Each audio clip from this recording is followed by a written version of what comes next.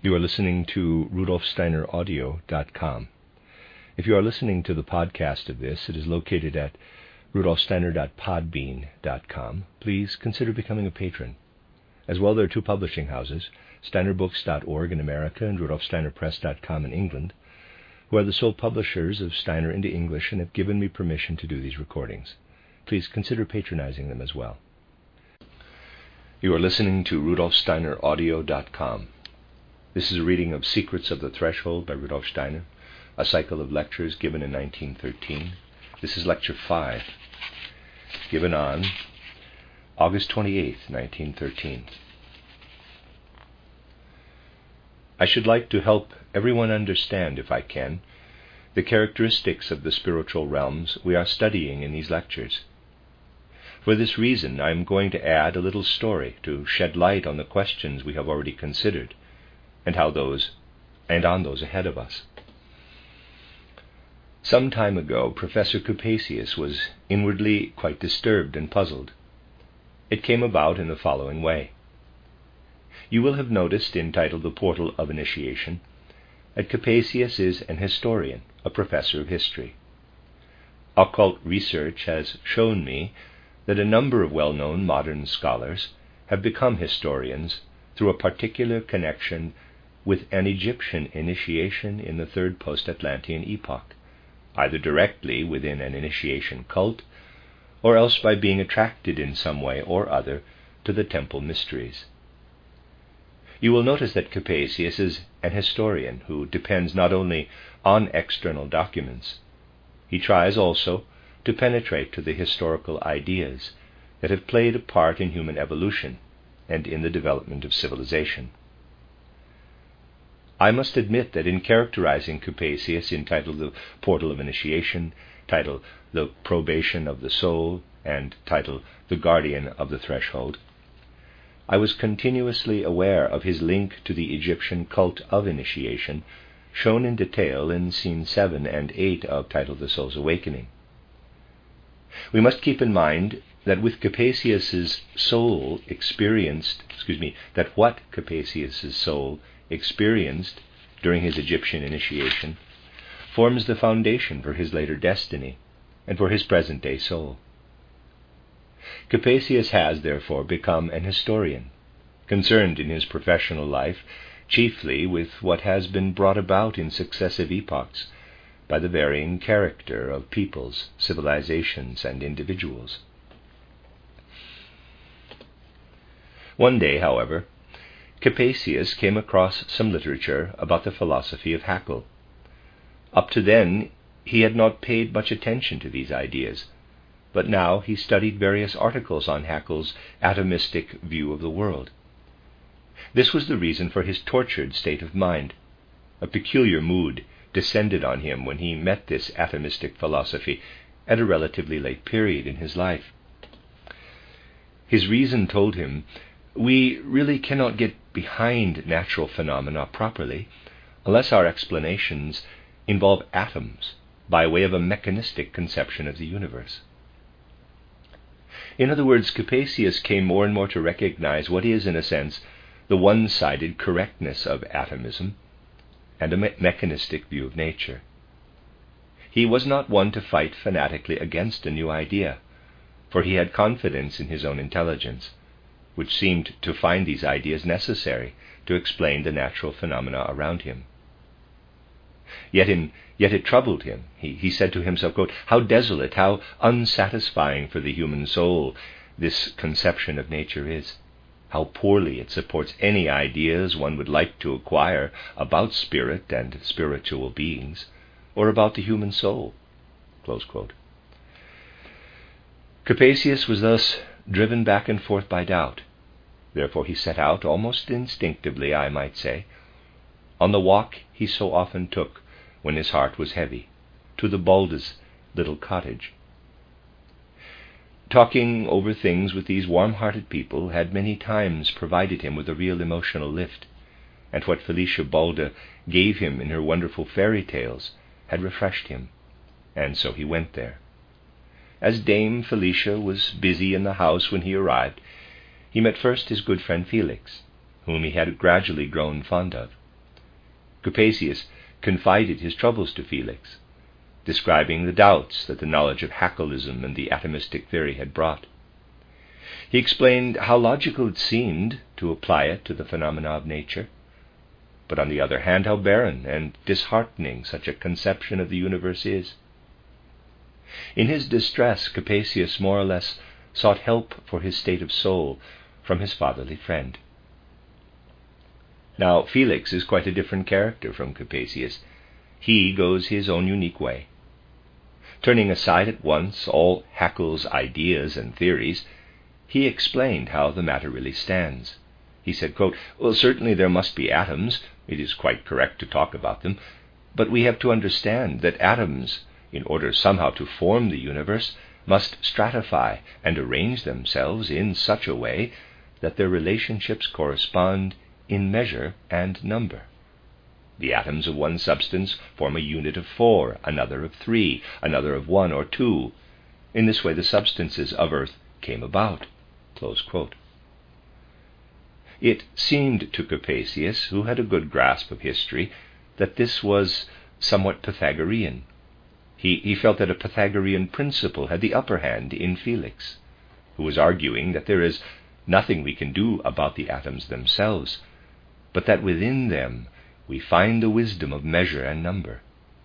More and more complicated became the argument, with ever more complicated numerical relationships, where, according to Felix, cosmic wisdom, in combining the atoms, revealed itself as a spiritual principle among them. More and more complicated became the structures that Father Felix built up for Capesius, who gradually was overcome by a peculiar mood. You could describe it by saying that he had to strain every nerve so much in deciphering this complicated stuff that even though the subject interested him immensely, he had to suppress a desire to yawn and to sink into a kind of dream state. Before our good professor dropped completely into a dream, however, Dame Balda joined them and listened for a while to the expounding of numbers and structures. She sat there patiently, but she had a peculiar habit.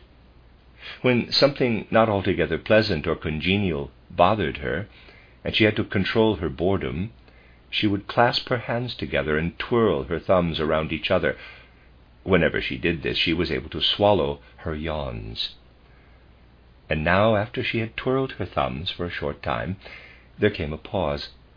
She could finally try to stir up Capesius with a refreshing story, and so Felicia told her good friend the following tale. Once upon a time there stood in a very lonely region a great fortress. Within it lived many people of all ages. They were more or less related to one another and belonged to the same family. They formed a self-contained community, but were shut off from the rest of the world. Round about, far and wide, there were no other people nor human settlements to be found, and in time the state of things made many of the people uneasy. As a result, a few of them became somewhat visionary, and the visions that came to them might well, from the manner in which they appeared, have been founded on reality. Felicia told how a great number of these people had the same vision. First they saw a powerful figure of light, which seemed to come down out of the clouds. It was a figure of light, bringing warmth with it as it came down and sank into the hearts and souls of the people in the fortress. It was really felt, so ran Felicia's story, that something of glory had come down from the heights of heaven in this figure of light from above. But soon, Felicia continued, those who had the vision of light saw something more. They saw how from all sides, from all around the mountain, as though crawling out of the earth, there came all kinds of blackish, brownish, steel-gray figures. Whereas it was a single figure of light coming from above, there were many, many of these other forms around the fortress. Whereas the figure of light entered into their hearts and their souls, these other beings, one could call them elemental beings, were like besiegers of the fortress. For a long time the people, of whom there was a fairly great number, dwelled between the figure from above and those besieging the fortress from outside. One day, however, it happened that the form from above sank down still further than before, and that the besiegers come closer in toward them. An uncomfortable feeling spread among the visionaries in the fortress. We must remember that Felicia is telling a fairy tale. And these visionaries, as well as all the others, fell into a kind of dream state. The figure from above divided into separate clouds of light, but these were seized upon by the besiegers and darkened by them, so that gradually the people of the fortress were held in a dream. The earth life of the people was thereby prolonged for centuries, and when they came to themselves, they found that now they were divided into small communities, scattered over many parts of the earth. They lived in small fortresses that were copies of the great original one they had inhabited centuries before, and it was apparent that what they had experienced in the ancient fortress was now within them as strength of soul, soul richness, and soul health. In these smaller fortresses, they could now bravely carry on all sorts of activities, such as farming, cattle raising, and the like. They became capable, hard-working people, good farmers, healthy in soul and body. When Dame Felicia had finished her story, Professor Capasius felt, as he usually did, pleasantly cheered. Father Felix, however, found it necessary to provide some explanation for the images of the story, for this was the first time Felicia had told this particular tale. You see, Felix began, the figure that came from above out of the clouds is the Luciferic force, and the figures that came from outside, like besiegers, are the Ahrimanic beings, and so on. Felix's explanations became more and more complicated. At first Dame Felicia listened, clasping her hands together and twirling her thumbs, but finally she said, quote, "Well, I must get back to the kitchen. We're having potato pancakes for supper, and I don't want them to get too soft," close quote. So she slipped away. Capasius sank into such a heavy mood through Felix's explanations that he no longer could listen properly, and though he was really very fond of Father Felix, he could not altogether hear what was being explained. I must add that what I have just been relating happened to Capasius at a time when he had already met Benedictus, and had begun what one could call his pupil, and had become what one could call his pupil. He had often heard Benedictus speak about the Luciferic and Ahrimanic elements, but though Capasius is an extremely intelligent man, he never could quite fathom these remarks of Benedictus. Something seemed to be missing. He could not begin to understand them. So this time, when he left the Balde cottage, he turned over in his mind the story of the fortress that multiplied itself. Almost every day he pondered the tale.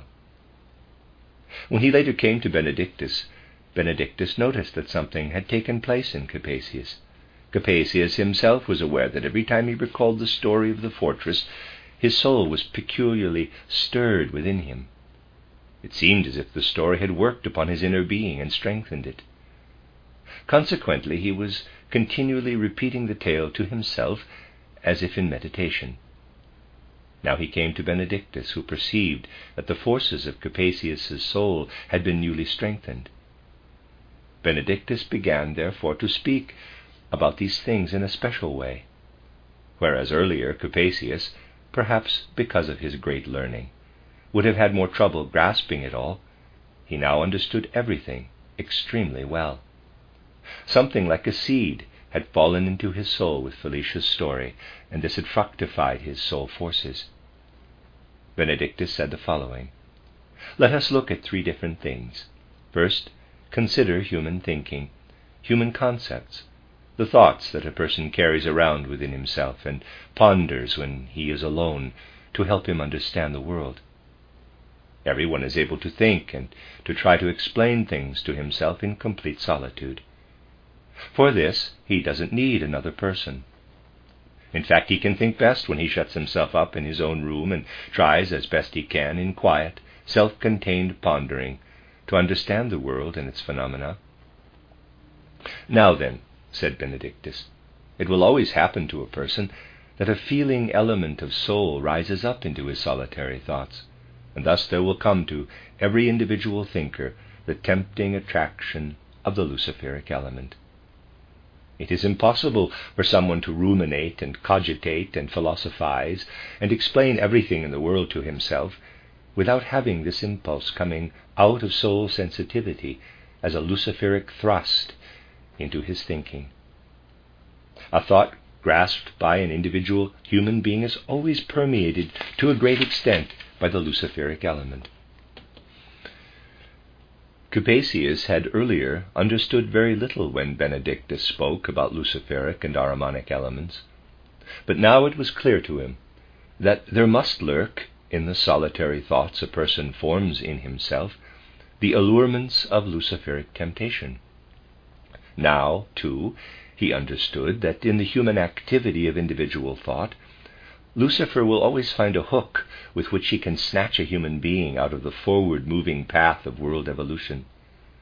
Then, because a person separates himself with this kind of thinking from the world, he can be brought to the lonely island that Lucifer, himself separated from the rest of the cosmic order, wants to establish, setting up on that island everything that separates itself into a solitary existence.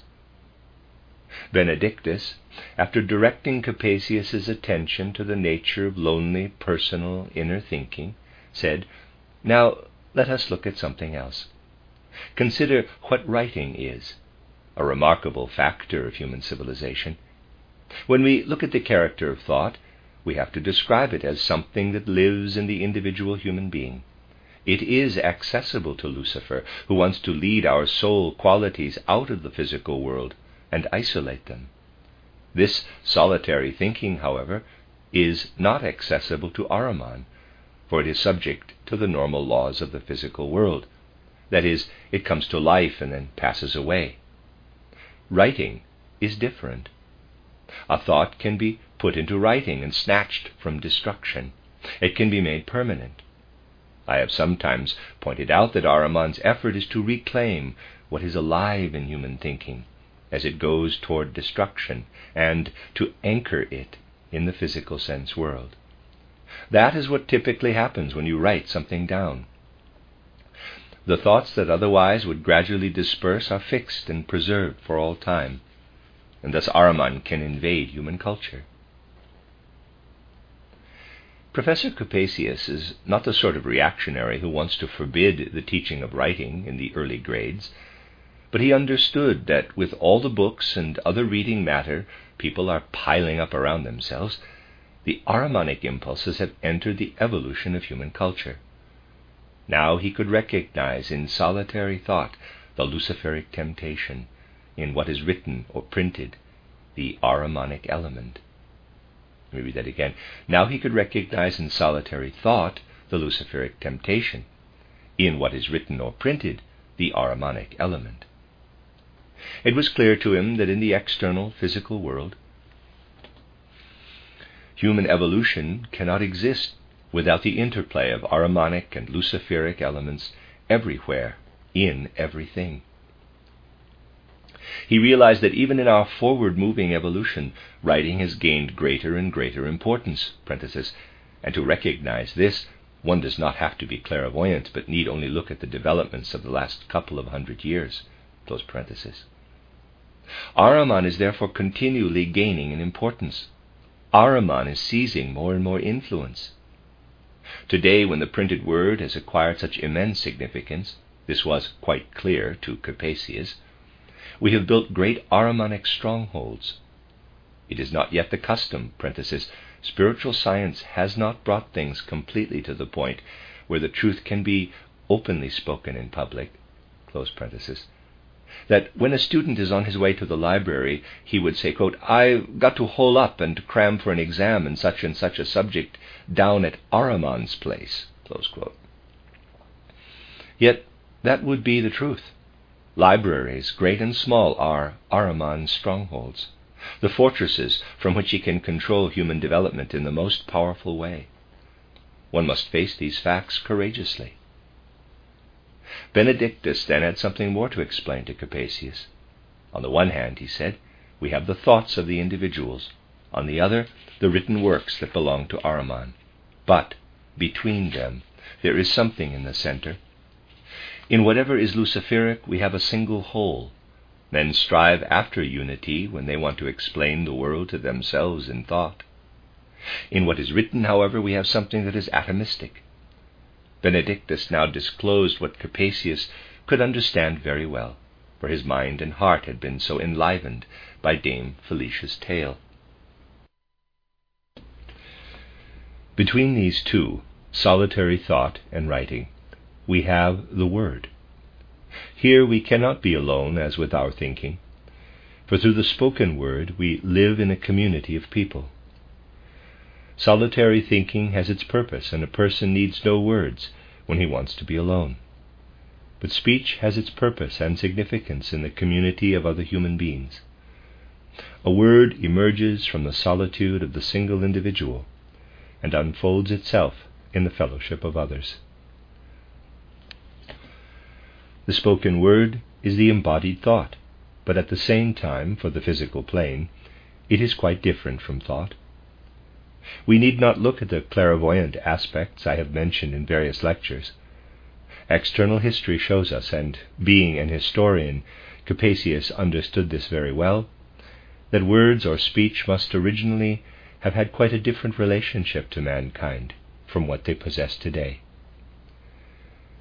The further you go back into the past, you actually come, as occult research shows, to one original language spoken over the whole world. Even now, when you look back at ancient Hebrew, in this regard the Hebrew language is absolutely remarkable, you will discover how different the words are from those in our own languages of Western Europe. Hebrew words are much less ordinary and conventional. They possess a soul, so that you can perceive in them their meaning. They themselves speak out their inner essential meaning. The further you go back in history, the more you find languages like this, which resemble the one original language. The legendary Tower of Babel is a symbol of the fact that there was really once a single primeval human language. This has become differentiated into the various folk and tribal languages. That the single common language disintegrated into many language groups means that the spoken word moved halfway toward the loneliness of thought. An individual does not speak a language of his own, for then speech would lose its significance. But a common language is now found only among groups of people.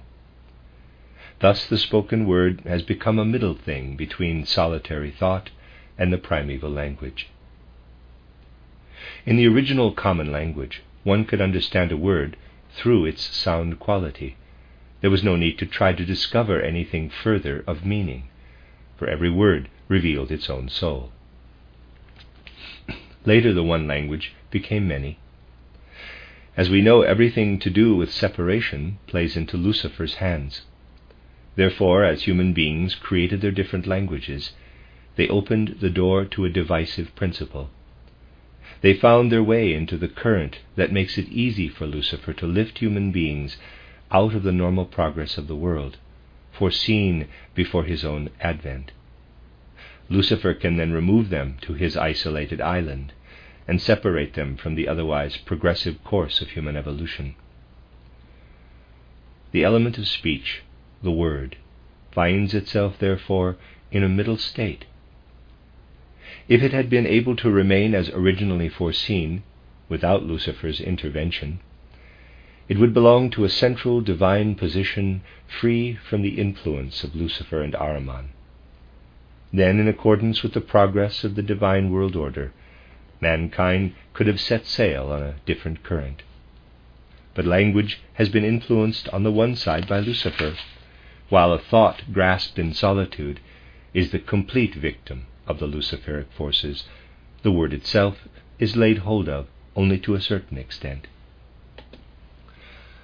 On the other hand, writing, too, influences language. The further mankind progresses, the more significant is the effect of the printed word on spoken language. This comes about when folk dialects, which have nothing to do with writing, gradually disappear. A more elegant kind of speech takes their place, and this is even called, quote, literary speech, close quote. The name indicates how speech is influenced by writing, and you can still notice how this happens in many localities. I am often reminded how it happened to me and my schoolmates.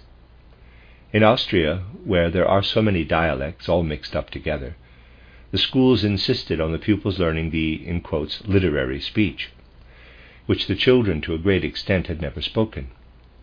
This had a peculiar result. I can describe it quite frankly, for I myself was exposed to this literary language over a long period of my life, and only with the greatest effort could I get rid of it. It sometimes even now slips through.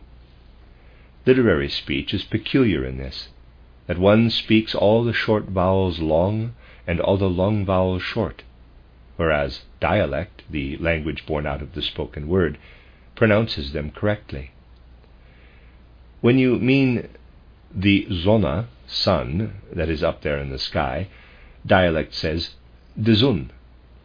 Someone, however, who has gone through an Austrian school is tempted to say die Sonne or die Sonne. Dialect says der Son or Sohn, son. The school language that says der Sohn. This is an extreme example from an earlier time of cause, of course, but it illustrates my point. You see how writing works back on the spoken language. It generally does work back on it. If you look at how things have developed, you will find that language has already lost what grows out of the earth and soil and is most vital, most elemental, most organic. People speak more and more a book language. This is the Ahrimanic element in writing, which continually influences the spoken word from the other side. However, someone who wants to go through a normal development will easily notice from the three things Benedictus gave Capesius as examples how senseless it is to wish to eliminate Ahriman and Lucifer from human evolution. Consider these three activities: solitary thought, the spoken word, and writing. No sensible person, even when he fully recognizes the fact of Lucifer's influence on thinking and Ahriman's influence on writing, will wish to root out Lucifer where he is so obviously at work, for this would mean forbidding solitary thought. Admittedly, for some people this would be a most comfortable arrangement, but chances are that none would be willing to advise it openly. On the other hand, we would not want to do away with writing. Just as the positive and negative electric charge indicates a polarity in external physical nature, we will also have to agree that the contrasting Ahrimanic and Luciferic elements have also to exist. They are two polarities, neither of which we can do without. But they must be brought into the right relationship to measure and number. Then the human being can move between them in the middle ground by way of the spoken word. For indeed the word was meant to be the vessel for wisdom and insight, the vehicle of thoughts and mental images. A person could say, quote, I must so train myself in using words that through them I allow everything self-willed and merely personal to be corrected. I must take into my soul the wisdom that past ages have unlocked out of the word. I must pay attention not only to my own opinion, not only to what I myself believe or can recognize correctly through my own ability, but I must respect what has come down through the various cultures, through the efforts and wisdom of the various races in human evolution. Close quote. This would mean bringing Lucifer into the right relationship to the Word. We would not do away with isolated thinking, but realizing that the spoken word belongs to the community, we would try to trace it back through long periods of time. The more we do this, the more we give Lucifer his rightful influence. Then, instead of merely submitting to the authority of the word, we protect its task of carrying earth wisdom from one epoch of civilization to the next. On the other hand, if someone fully understands the matter, he must take it on himself not to submit to the rigid authoritarian principle that belongs to writing, whether it be most holy in content or completely profane, for otherwise he will fall victim to Ahriman. It is clear that for the external materialistic world we have to have writing, and writing is what Ahriman uses to detach thinking from its course toward destruction. This is his task. He wants to hold thinking back from flowing into the stream of death. Writing is the best means of keeping thoughts on the physical plane. In full consciousness, therefore, we must face the fact that writing, which carries the Ahrimanic element in itself, must never gain the upper hand over mankind. Through our vigilance we must keep the word in the middle position, so that on the left and on the right, both in our thinking and in our writing, the two polar opposites, Lucifer and Ahriman, are working together at the same time. This is where we should stand, and it will be the right place if we are clear in mind and heart that there must always be polarities. Capesius took hold of all this that he heard, with his soul forces strengthened by Felicia. His attitude to what Benedictus was explaining was quite different now from earlier explanations that Benedictus had given him of the Luciferic and Ahrimanic elements. Fairy tales flowing out of the spiritual world were more and more fructifying the forces of his soul, so that Capesius himself perceived how inwardly strengthened and fortified his soul capacities had become. In scene 13 of titled The Soul's Awakening, this is represented.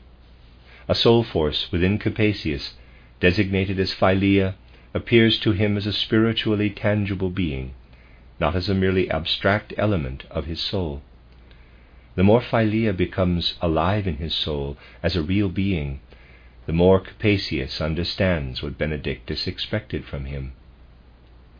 At the time when he had first heard the enlivening story of the fortress that multiplied itself into a great number of such buildings, it did not at first affect him. In fact, he almost began to slumber. Then, when Father Felix was talking about the atoms, he really was practically asleep. Now, however, with his soul so matured, Capesius recognized the threefoldness inherent in the whole stream of world evolution. On one side, the Luciferic solitary thought, on the other, the Ahrimanic writing, the third, the middle state, the purely divine. He now understood the number 3 as the most significant factor in cultural development on the physical plane. He surmised that this number 3 can be found everywhere. Capesius viewed the law of number in a different way than before. Now, through the awakening of Philia within him, he perceived the nature of number in world evolution. Now, too, the nature of measure became clear. In every threefoldness there are two polarities, which must be brought into an harmonious balance with each other. In this Capesius recognized a mighty cosmic law, and knew that it must exist, in some way or other, not only on the physical plane, but also in higher worlds. We shall have to enlarge upon this later in more precise descriptions of the divine spiritual world. Capesius surmised that he had penetrated to a law acting in the physical world as though hidden behind a veil, and in possessing it he had something with which he could cross the threshold. If he were to cross the threshold and enter the spiritual world, he must then leave behind him everything stimulated merely by physical experience. Number and measure.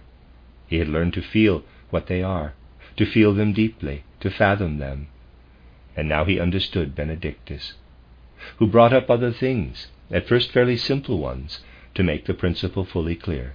Quote, the same predominance of the triad, of polarity or opposition in the triad, of harmonious balance, close quote, Benedictus told Capesius, quote, is found in other areas of our life.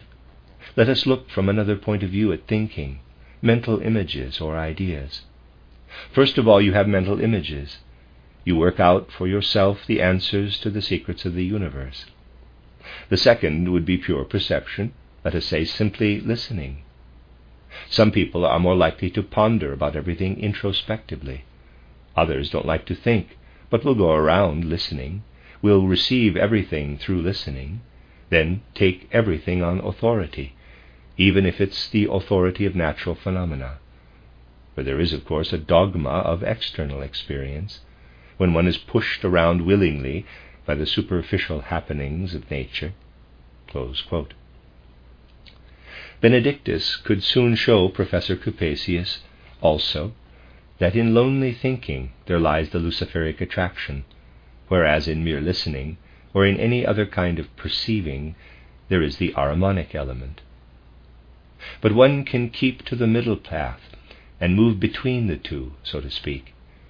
It is neither necessary to stop short at abstract introspective thinking, wherein we shut ourselves away within our own souls like hermits, nor is it necessary to devote ourselves entirely to seeing or hearing the things our eyes and ears perceive. We can do something more. We can make whatever we think so inwardly forceful that our own thought appears before us like a living thing. We can immerse ourselves in it just as actively as we do in something heard or seen outside. Our thought then becomes as real and concrete as the things we hear or see. That is the middle way. In mere thought, close to brooding, Lucifer assails man. In mere listening, either as perception or accepting the authority of others, the Ahrimanic element is present. When we strengthen and arouse our soul inwardly, so that we can hear or see our thoughts, while thinking we have then arrived at meditation. Meditation is the middle way. It is neither thinking nor perceiving. It is a thinking that is as alive in the soul as perception is, and it is a perception of what is not outside man, but a perception of thoughts. Between the luciferic element of thought and the Ahrimanic element of perception, the life of the meditating soul flows within a divine spiritual element that alone bears in itself the rightful progress of world events. The meditating human being, living in his thoughts in such a way that they become as alive in him as perceptions of the outside world, is living in this divine, on-flowing stream. On his right are mere thoughts. On his left, the Ahrimanic element, mere listening. He shuts out neither the one nor the other, but understands that he lives in a threefoldness, for indeed life is ruled and kept in order by number. He understands, too, that between this polarity, this antithesis of the two elements, meditation moves like a river. He understands that in lawful measure the luciferic and Ahrimanic elements must be balanced in meditation. In every sphere of life, the human being can learn this cosmic principle of number and measure that Kupesius learned after his soul had been prepared through Benedictus's guidance. A soul that wants to prepare itself for knowledge of the spiritual world gradually begins to search everywhere in the world, at every point that can be reached, for the understanding of number, above all, the number 3. It begins then to see polar opposites revealed in all things, and the necessity for these opposites to balance each other. A middle condition cannot be a mere flowing onward, but we must find ourselves within the stream, directing our inner vision to the left and to the right, while steering our vessel, the third middle thing, safely between the left and right polarities. In recognition of this, Kupesius had learned through Benedictus how to steer in the right way upward into the spiritual world, and how to cross its threshold. And this every person will have to learn who wants to find his way into spiritual science. Then he will really come to an understanding of the true knowledge of higher worlds. The end of Lecture 5.